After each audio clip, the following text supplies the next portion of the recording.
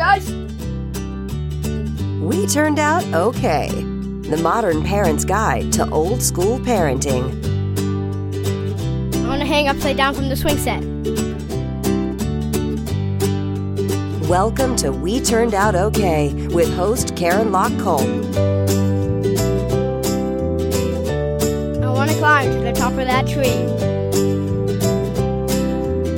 And now, here's your host, Karen Locke-Cole.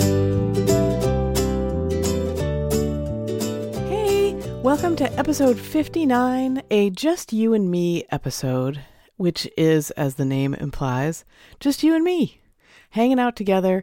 March is all about food, so happy March, by the way. It's March the 1st, as if you're listening to this on the day it comes out. And March is going to, I think, if things go as planned, March will have a slightly different format than than most months. So most months, what we do is we alternate on Tuesdays between Just You and Me's, like today, and guest episodes. And then the same week as a guest episode, we do a Your Child Explained episode on those Thursdays. And oftentimes what we do in Your Child Explained is we look back, we kind of take an aspect of my conversation with the guest from Tuesday, and we talk about that a little bit more, but we're always doing it in Your Child Explained episodes from the perspective of your child. So in other words, how does your child view what the guest and I were talking about? So when I had Jessica Leahy on a few episodes ago, I believe that was in the early 50s, it was about kids and failure, how failure is kind of good for not just kids, but for everybody, really.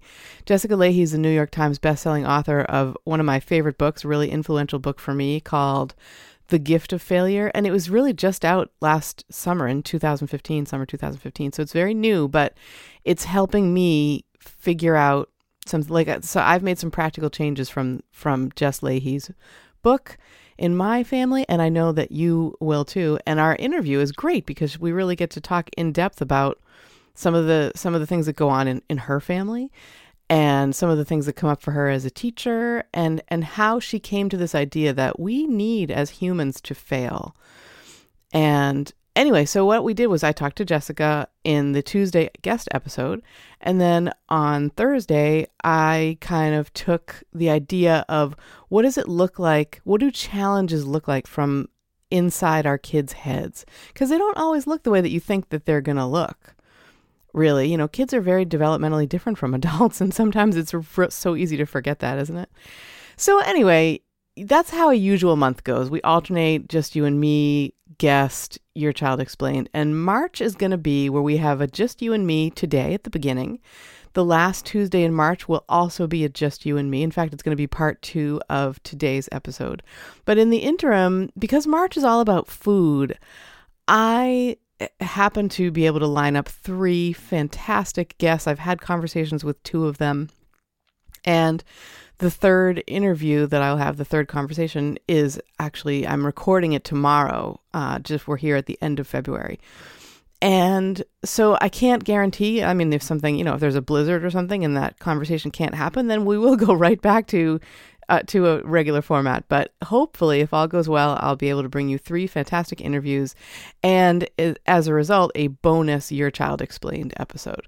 So that's the plan. We'll hope that it, that's what actually ends up happening. And so that means that we'll bookend the month with part 1 of how to get your kids to eat today on the 1st of the month, and part 2 of how to get your kids to eat on the last Tuesday of the month. And getting our kids to eat, that's the trick, isn't it? I don't know about you, but especially when they were younger, Max and Jay, when they were maybe, anywhere from birth on up to 5, 6, I had a really hard time. I really struggled with worrying about them not eating enough or eating too much. I really alternated between those. And were they eating the right things, which actually I did not worry about until Max was probably about 3. And this whole story starts because my oldest, Max, was a picky eater. And in some ways he still is, but God, he's such an adventurous eater as well. He's learned how to make sushi, and he loves sushi. My goodness. things I won't eat necessarily, he will dive right into. But anyway, when he was young, he was a totally picky eater. Totally, like, wouldn't eat anything that wasn't Cheerios and yogurt. Pretty much that was his, like, food. Rice cakes, things. He really liked crunchy things, starting from from his first foods. Like, he totally rejected rice cereal and those kinds of feelings. He never really liked those textures in his mouth. But, he pretty much he subsisted on, gosh, what were our 4 food groups? Cheez-Its, macaroni and cheese, actual cheese like American cheese or provolone cheese sitting at the table, and maybe the occasional banana was the 4th food group. It was crazy balls.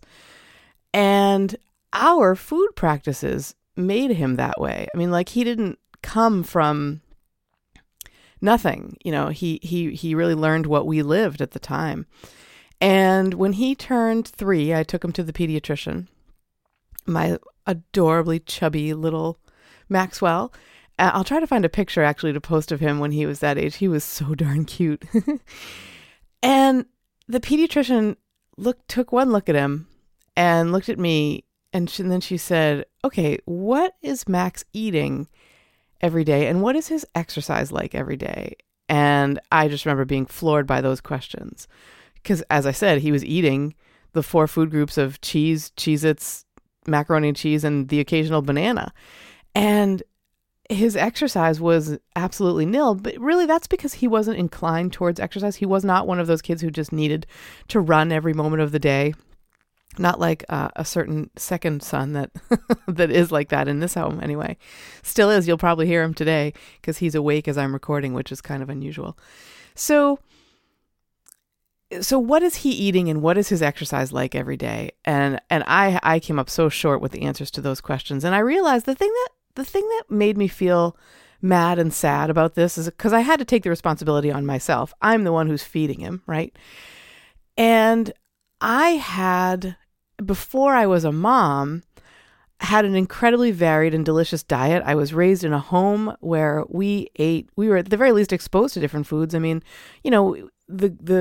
The food wasn't shoved down our throats, but my parents ate egg salad and they ate salmon, barbecued on the grill, and we ate barbecued chicken or roast chicken or a variety of soups. We just ate. We ate really well. And by that, I mean a lot of variety, a lot of healthy foods, a lot of home prepared things.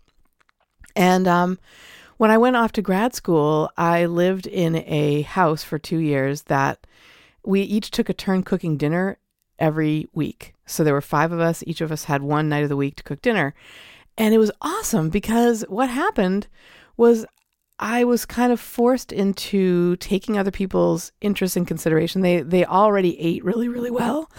Pardon me. They already ate super well when I arrived in this house. There was this huge garden in back that one of the housemates, he worked part-time so that he could spend the rest of the time basically in his garden. So lots of readily available fruits and vegetables right outside the back door. And I learned how to cook awesome things. Some things were different from what I'd cooked at home, but I definitely brought in an Italian flair, and I loved what everybody else cooked, and they loved what I cooked as well. And the bonus was, on the night that you cooked, you didn't have to clean up, so you could use as many dishes as you felt like you needed to, and did not have to worry about the cleanup. And of course, the other 4 people cleaned it up in like no time. So those were really fun times, and I had all that experience of eating good food, preparing good food, and I think what happened was when Max was born. First of all, I had a year's worth of postpartum depression in which I just worried about everything. It was undiagnosed postpartum depression. And so I was not, when he started eating food, and I know that sounds, I hope it doesn't sound like an excuse. I don't mean it to.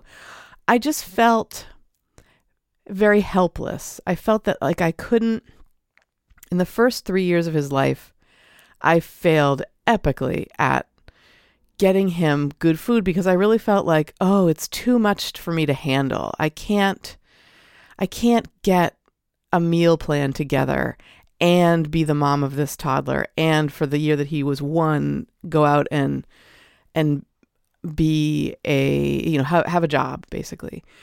And so the years that he was really being exposed to first foods, I basically shopped out I came to depend on like what's in supermarkets for his meals and for mine too. I mean, it's no surprise that by the time I didn't lose a lot of baby weight, I guess, put it that way. So at the same time that his pediatrician said to me, just after he turned 3, what is he eating and what's his exercise like? I realized that my eating and exercise was terrible too. And so was my husband's, at least the eating aspects of Ben's diet, because as a family system, we were eating terribly. We were totally relying on sugar and fat-filled stuff from the grocery store. I mean, imagine we probably ate macaroni and cheese from a box like 5 times a week or 4 to 5 times a week. It was crazy. It was so crazy. And no wonder we were feeling lethargic and no wonder, our Maxwell was having the kinds of problems that he was having. And his exercise, I won't get into that too much today, but suffice it to say that the year that he was 1, I was like, oh, goody. He's able to understand Sesame Street. So I will plunk him in front of the TV every day for Sesame Street at 1 year old. I mean, I'm really ashamed to talk about this. The only thing I would say is that we started right away in the habit of enjoying those kinds of shows with him.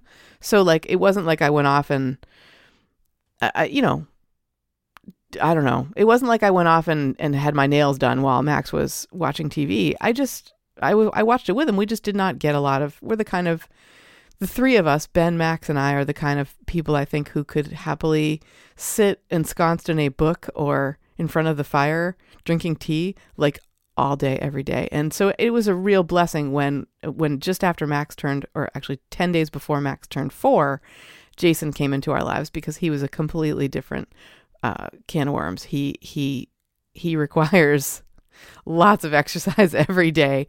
And by then we'd sort of figured out what food looked like in our house, if it was going to be different from what it had been a year previous on Max's 3rd pediatric visit.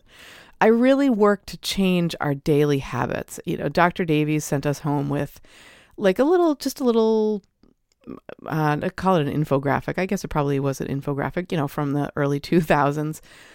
And it really helped. Like I taped it up in the kitchen, and I would think about what's the variety of foods that we can start to get into Max's life. And we discovered that crunchy things were always really good for him. So we would shift from rice cakes or crackers or something like that to, sugar snap peas or green beans, raw green beans, stuff that still is crunchy, but just has a completely different nutrient profile. 2 seconds. Sorry about this. I don't know why, but this morning I've got a lot of coughing going on. It's that pre-breakfast kind of thing, I guess. I don't really know. Anyway, I work to change daily habits. And one big change I made first was I noticed that he would eat a bowl of cereal in the morning. Again, loved his crunchy stuff. But he'd be hungry like an hour later. So it was usually Cheerios or maybe like knockoff, off-brand kind of store brand Cheerios. So not too much sugar. I guess that was one really good thing. We didn't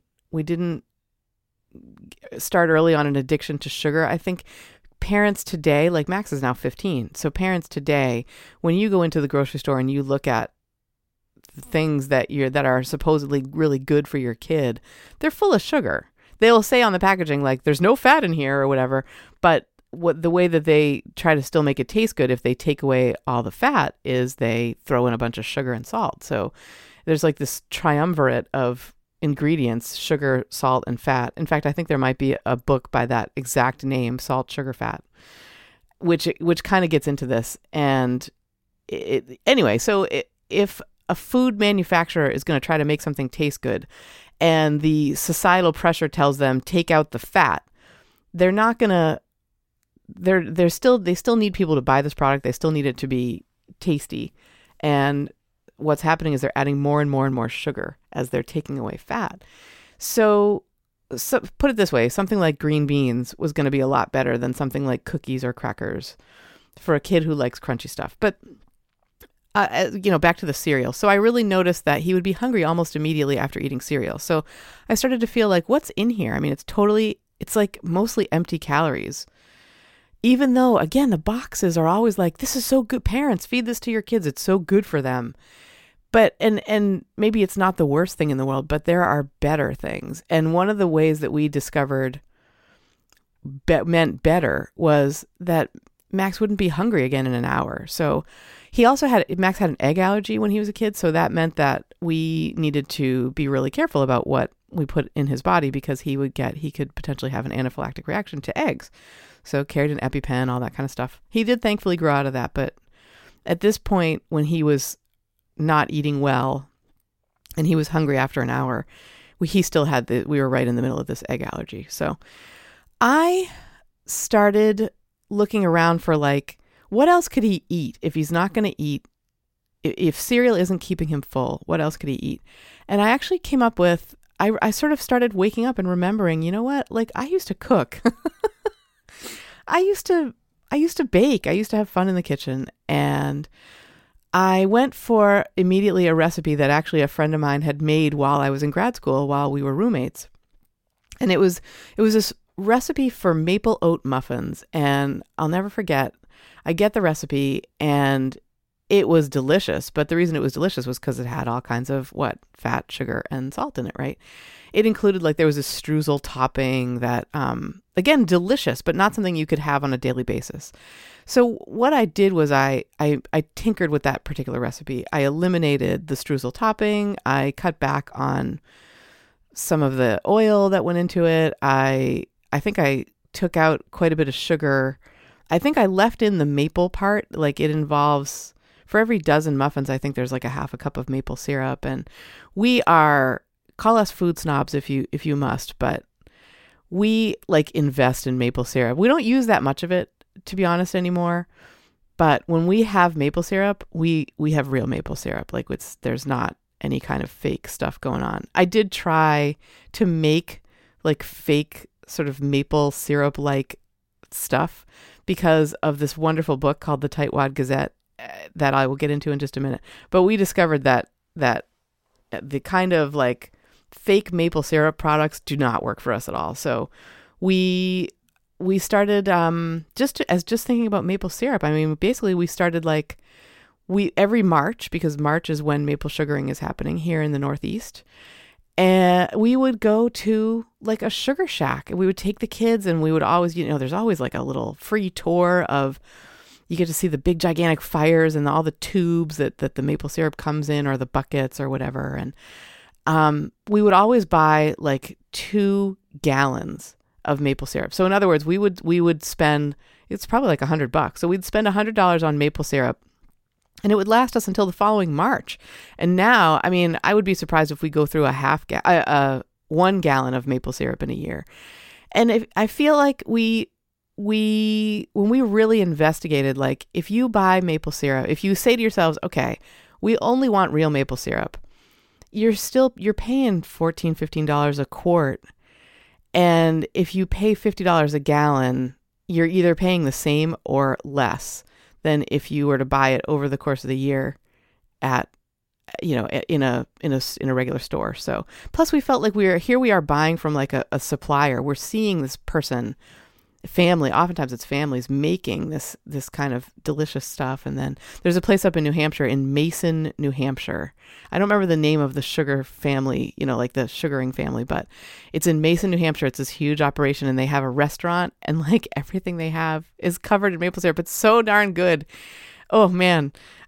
It's coming on March. Can you tell? I'm all excited about maple syrup. So I'm getting into this. I feel like I want to get into this maple syrup thing because I want you to see how my mindset changed. How I went from a mom who literally served macaroni and cheese 4 nights a week for the entire first 3 years of her son's life, and how I started to think a little bit differently. And so these muffins, I started tinkering with the muffins. I pulled out some of the maple syrup. I pulled out some of the sugar. I pulled out some of the fat. I got rid of the streusel topping. I made sure that like we started using a little bit of whole wheat flour.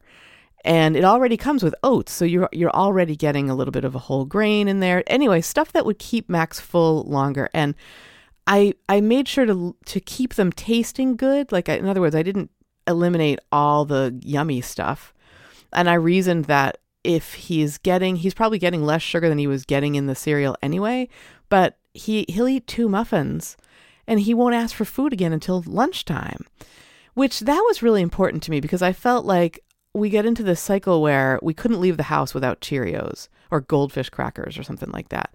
And that's really great for the Goldfish cracker company, but I did not like it. I felt like I don't want to always have to be thinking about what's he going to eat in the next half hour.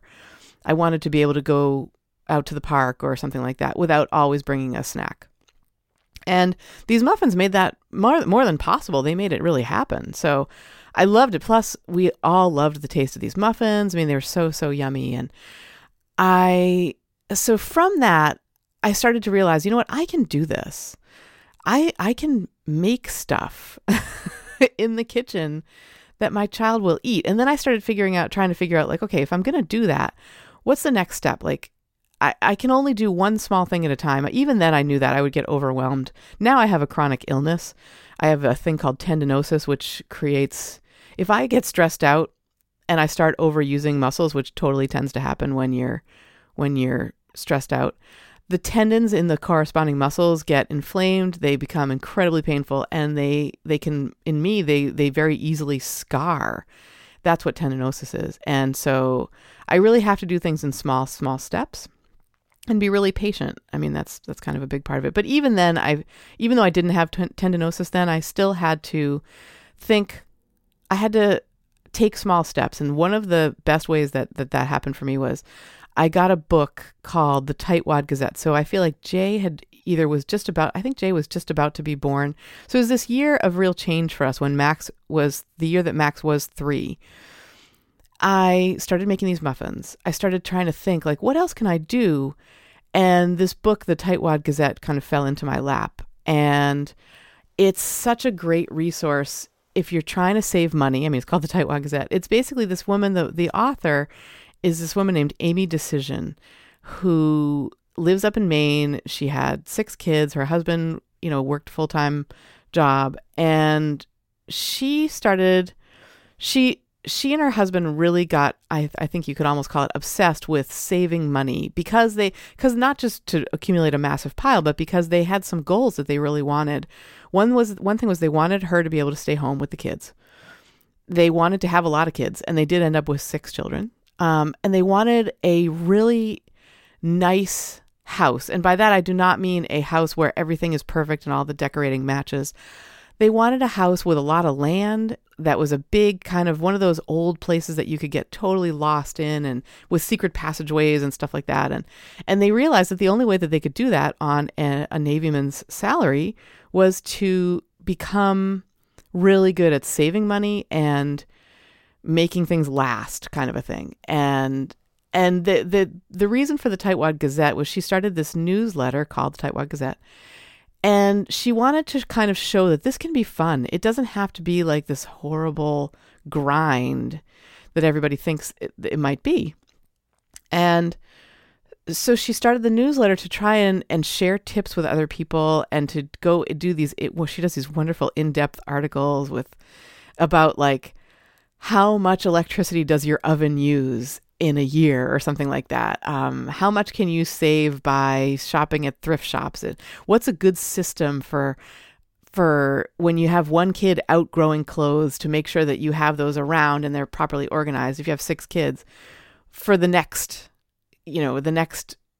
child to come up and need those clothes. And I always loved like her sense of humor, but also this idea of this can be fun. It doesn't, conserving money and being creative in this way doesn't have to be a grind. It can be a blast. And so this book fell into my hands at just the right time. And I started to realize, and she's got a lot about food in there, a lot of like recipes that will save you money. In fact, we still eat the granola that I started making variations on the granola that Amy Decision published in the Tightwad Gazette.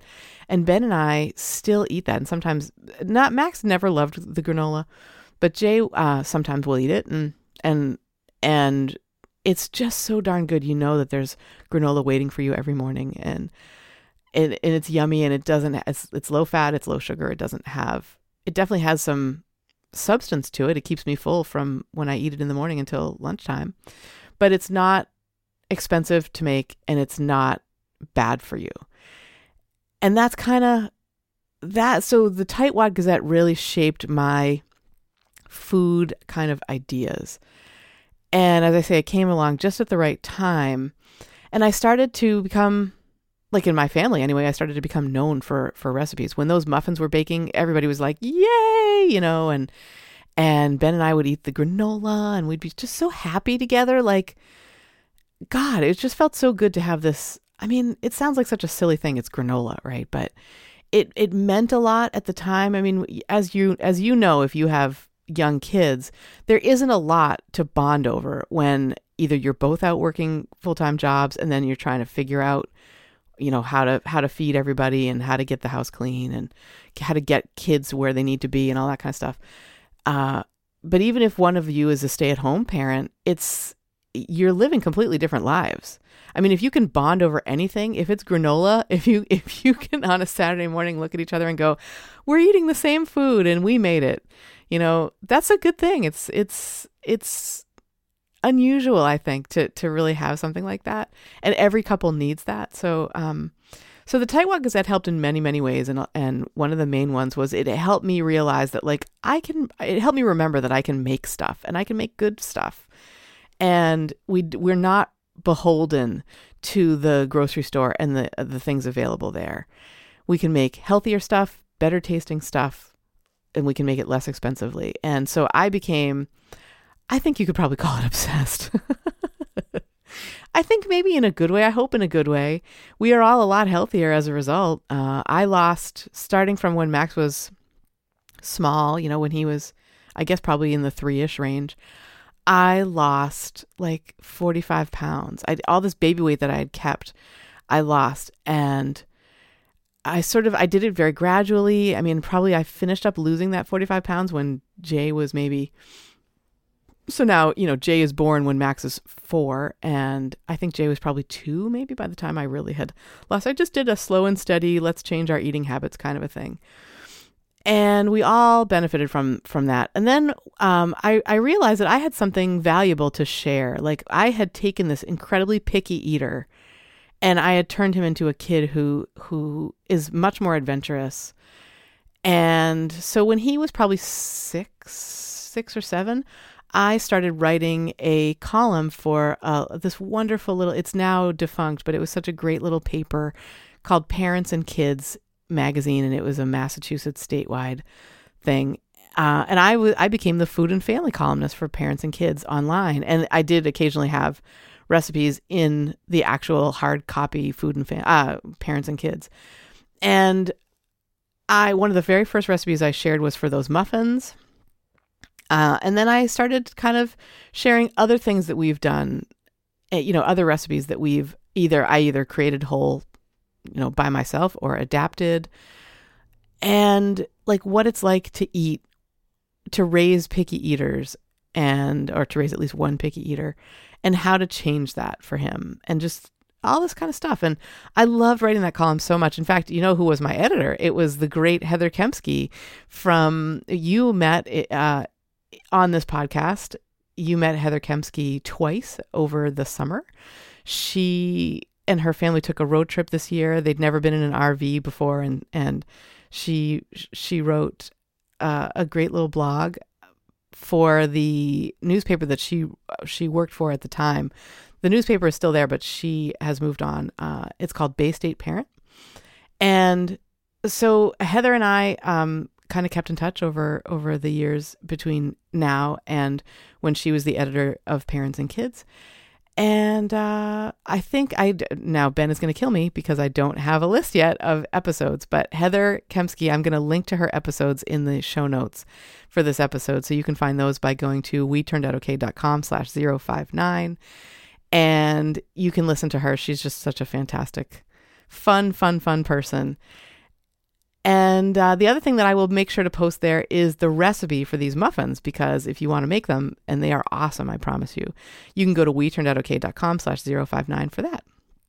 So that's how I got my picky eater to eat when he was small. And it was really, I think it was a combination of just really making tiny changes, realizing that something needed to change, and then making tiny changes one at a time, and feeling supported by books like the Tightwad Gazette, and just watching positive change happen over time. Those are the kinds of things that work for me. Part 2 of how to get your kids to eat. This was part 1. Part 2 is going to be really, we're going to get more into the mindset of how to get your kids to eat. So you can stay tuned for that. That will be the last Tuesday in March. I don't have the episode number yet, but I think it's going to be 65, 66, something like that. We'll see. We'll see when we get there. And I want to shift gears a little bit. So I'm kind of setting aside food for a little while. I want to share about a book that I'm writing for you guys. I'm in the process of writing it now. It's off to my editor for revisions. My editor, by the way, is my mom, which is kind of a story in itself. That's a really exciting little thing. My mom is my editor in exchange for I'm helping her self-publish her.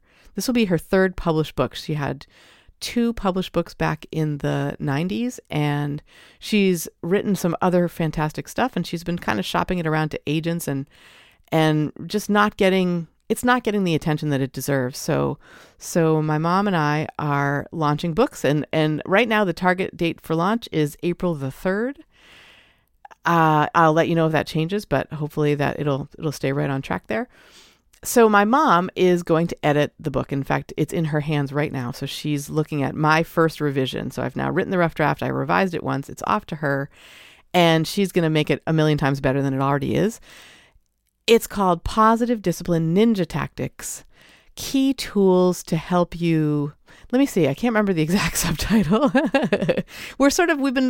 The way that this process has been working is we've been kind of settling on a subtitle rather than, I'm still in the process of thinking about that. So it's Key Tools to Handle Every Tantrum, Keep Your Cool, and Really Enjoy Life with Your Young Child. And the title, that's the subtitle. The title is Positive Discipline Ninja Tactics, taken right from one of the most popular series of episodes that We Turned Out Okay has ever produced. Positive Discipline Ninja Tactics was the name of those episodes. And I wanted to share because I have come up with a list of FAQs, frequently asked questions, about Positive Discipline Ninja Tactics. You can get the whole list by going to PositiveDisciplineNinjaTactics.com. And you can sign up to know when the book is coming out, because it will be free for its first 3 days in Amazon. So in other words, when it launches, you want to know right away, because you can grab it for free in Amazon. And when you sign up for it, you'll get my fridge-worthy anti-tantrum infographic about how to handle every tantrum. That will come to you immediately when you sign up. And the other thing that you'll get over the next few days is the FAQs, the frequently asked questions about Positive Discipline Ninja Tactics. And reader, or I guess listener and future reader of the book, Sabrina, asked this question. So in other words, she got my list of frequently asked questions, and she wrote me back with a question, which I just thought, this question has to go into the FAQs. It's such a good one. And Sabrina's question is, my daughters are 6 and 8. My 6-year-old in particular still screams when she doesn't get her way, though she wasn't like this as a toddler. So Sabrina, can I just say how lucky you were that she wasn't like that as a toddler? She kind of front-loaded all the good behavior, it sounds like, and now she's getting into the honeymoon is over, I guess, right? Can we say that? And so Sabrina's wondering, will the book tips apply to kids older than 5? And here's what I wrote to Sabrina. I said that they absolutely would apply to kids older than 5. In fact, not only just kids, 8 and under, the positive discipline ninja tactics that I share in my book for you work for my tween they work for my teen, and oftentimes they work for me or my husband, because really it's all about, so much of life is about kind of getting our figuring out our emotions and working through them. And so there's all kinds of hacks to help kids do that, to help our young children do that, but they totally apply. They apply to like everybody on the whole age spectrum. And so that's the answer that I gave. And when I put it in the FAQs, it'll of course be a lot more succinct. But anyway, Sabrina, I want to thank you so much for asking that question. So yes, the answer is yes. The books will apply to anybody of any age, but especially kids, our kids, because these hacks are going to make it so that you have a more enjoyable time with your kids, because you're going to spend less time kind of yelling or nagging or losing patience or feeling like you just can't take another deep breath without exploding. Those are some of the things that Positive Discipline Ninja Tactics is meant to help you with. So grab the book, or get on the list to grab the book when it comes out for free in Amazon by going to positivedisciplineninjatactics.com. And that's today's show. I think I've answered the questions. I've talked about the food. I think we're good. So get in touch with me if you have something to share by going to weturnedoutokay.com/contact. You can find me on Twitter at StoneAgeTechie or on Instagram at WeTurnedOutOK. And if you make that recipe, I really want to know how it turns out. So let me know. I hope you and your gang likes it. Today's word of mouth is, as you know, social media. And I'm really asking you to do what you've already been doing, which is to share in social media, because that's how people will find out about this show. So if you feel like this was a helpful show for you and you think that others would get a lot out of it or get something out of it, please share in whatever your favorite social media channels are. And so I want to say thank you so much for that, but also thank you so much for listening. It means so much to me that you have me in your ears right now. And a special thanks finally to our producer, the man who is super happy that I can be back in the kitchen fairly often now, the 18-time winner of the Husband of the Year Award, Benjamin Kolp. Thanks so much for listening. We'll see you next time.